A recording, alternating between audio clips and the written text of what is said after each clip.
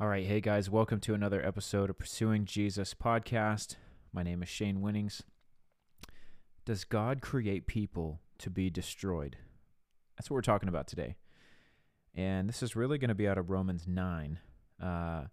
This is one of those chapters that people might just kind of blaze over because it feels a little uncomfortable.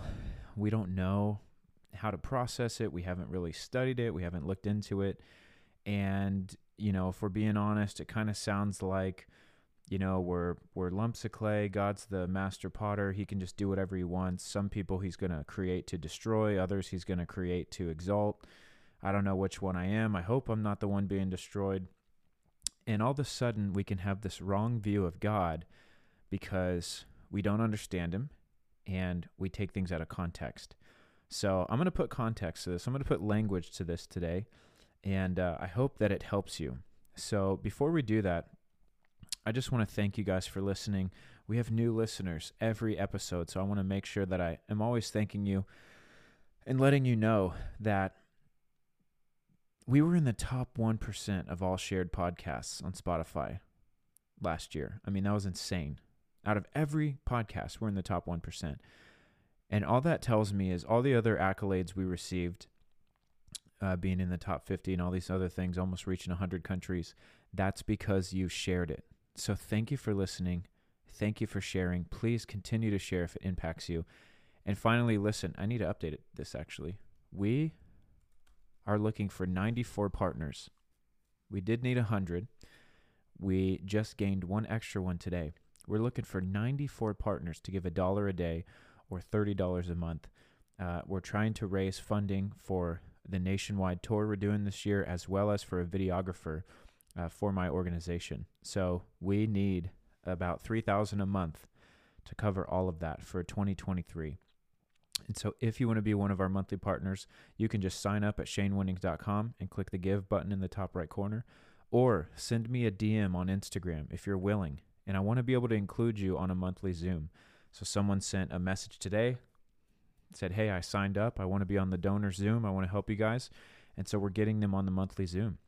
So I'd love to have you join us. Again, it's $1 a day, and it's really going to help us impact so many people for the kingdom. So thank you guys as you partner with us. Now let's get into this.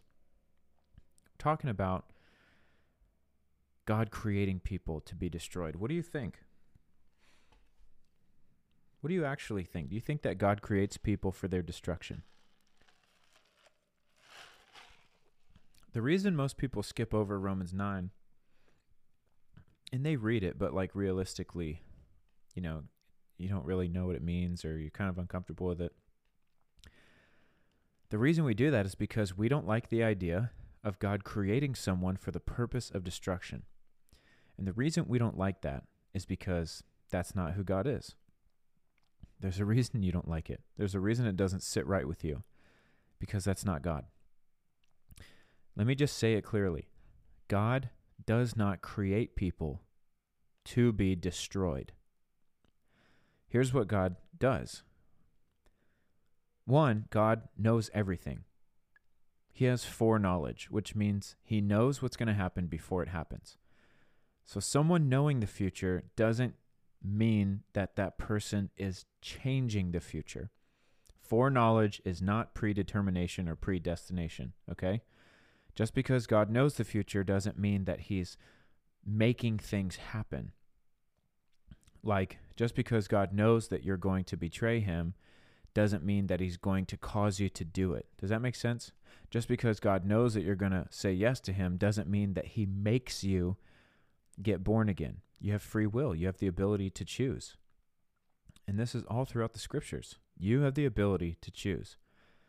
So God doesn't create people to be destroyed, but he does use people to further his kingdom. Now, if you love God and you are a part of his army, then he uses you in one way to further his kingdom. If you hate God and you reject him, he's going to use you in a different way to further his kingdom. And him using you in that way might look like you being raised up for the purpose of your destruction. So we'll talk about Pharaoh. In many cases, when people reject God, he can use them to be destroyed in order to further his kingdom. In every single case, the cause is going to be pride, selfishness, rejection of God, hardening of their own heart. God knows that you're going to do that, and no matter what, you're going to choose yourself over God. And so what he says is, okay, you're never going to accept me, so I am going to use this for my advantage. I'm going to bless those who love me, and I'm going to give them authority over you, territory over you, whatever over you. You might have authority for a while, but it's not going to last, and in the end, I'm going to have the final word. Look at Pharaoh. Now, before we get into this, people might say, well, yeah, but God hardened Pharaoh's heart. No. Maybe that's the word that was used in your translation. This is why it's important to dig into these things. Now, in the beginning, after each time that a plague came, it says that Pharaoh hardened his heart, or Pharaoh's heart was hardened. That was his own doing. Now, near the end here, when it says that God hardened his heart, that original text actually means strengthened or encouraged. God strengthened Pharaoh's heart. God encouraged Pharaoh's heart. What does that mean? That's very different than God coming in and sovereignly hardening the heart of Pharaoh. Because if that's what he did, then God made it impossible for Pharaoh to repent. And it would be sadistic and twisted for God to give Pharaoh a plague in order that he would repent, but then not allow him to do so. It doesn't make any sense. It's backwards. It's twisted up. That's not what happened. Pharaoh hardened himself over and over and over again. And there's a verse in the Bible, I believe it's in Hebrews 6, when it talks about being beyond the point of repentance. And I preach this a bunch. It means that you have hardened yourself so many times to God that you can never repent again, because you have chosen to harden yourself. And Romans 1 comes into play, where God hands you over to the desires of your flesh, the desires of your heart. He hands you over to your sin. God allows you to do whatever you want. He sets you free from worry about him, and you're hardened in your position. You can do whatever you want. So, Pharaoh hardens his heart a ton of times. Then God strengthens or encourages Pharaoh's heart. What does that mean? God knew that Pharaoh would reject him.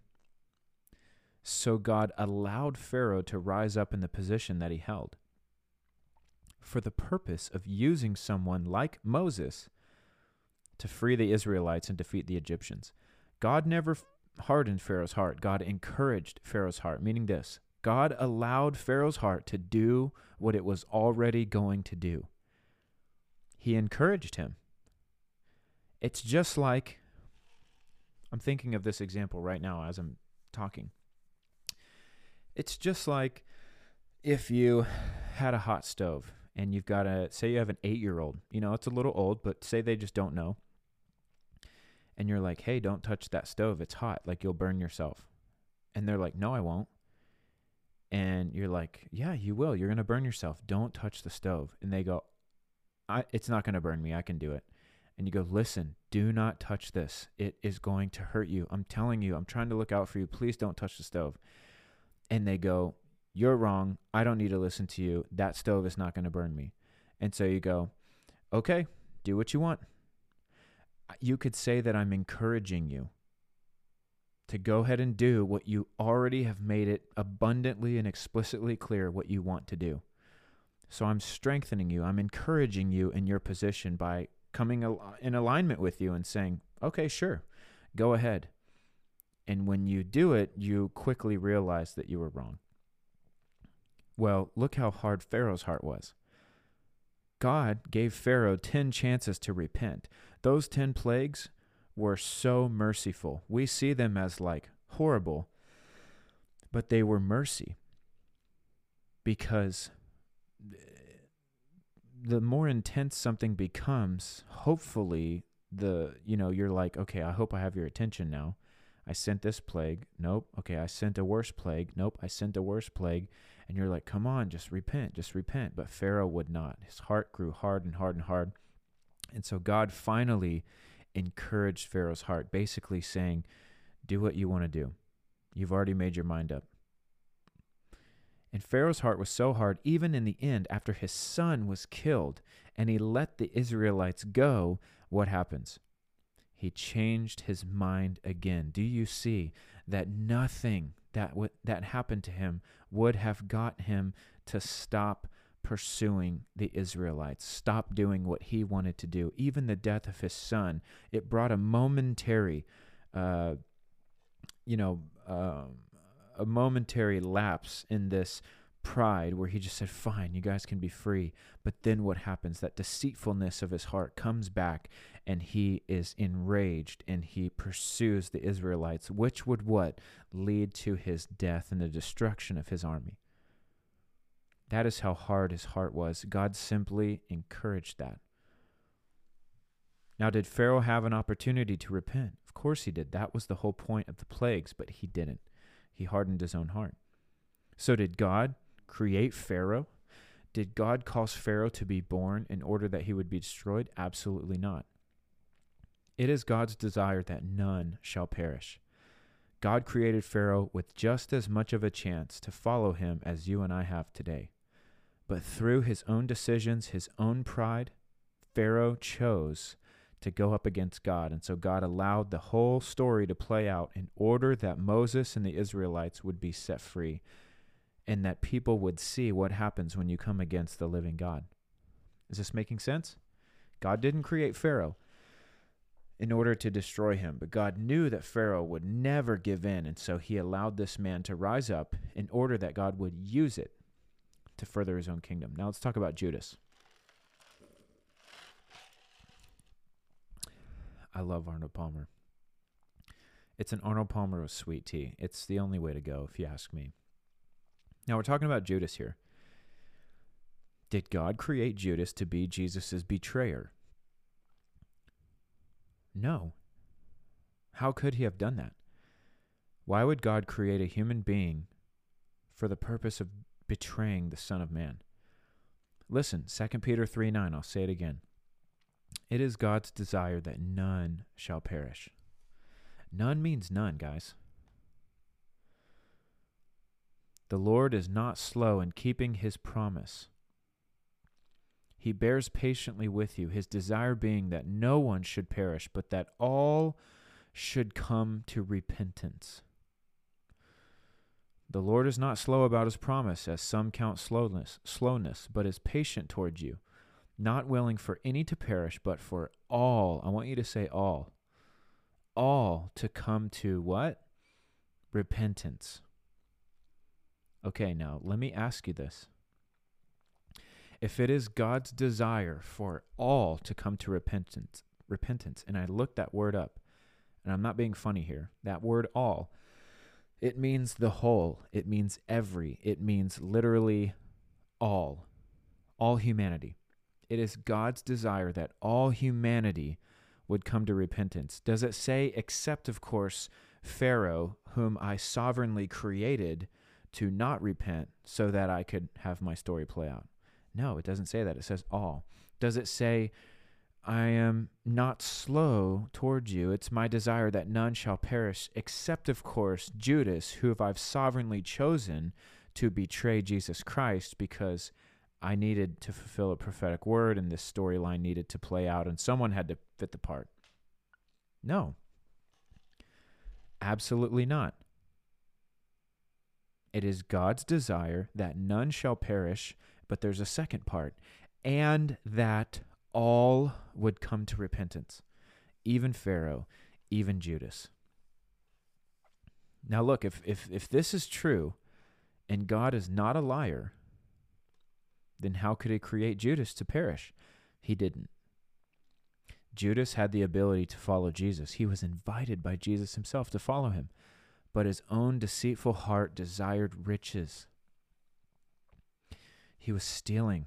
He was stealing from the money that the church had, basically.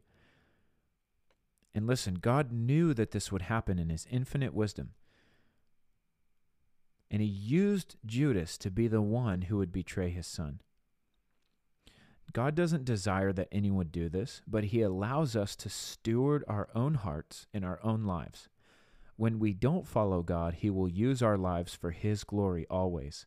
Sometimes God's glory comes at the expense of another person's selfishness and prideful decisions that destroy them.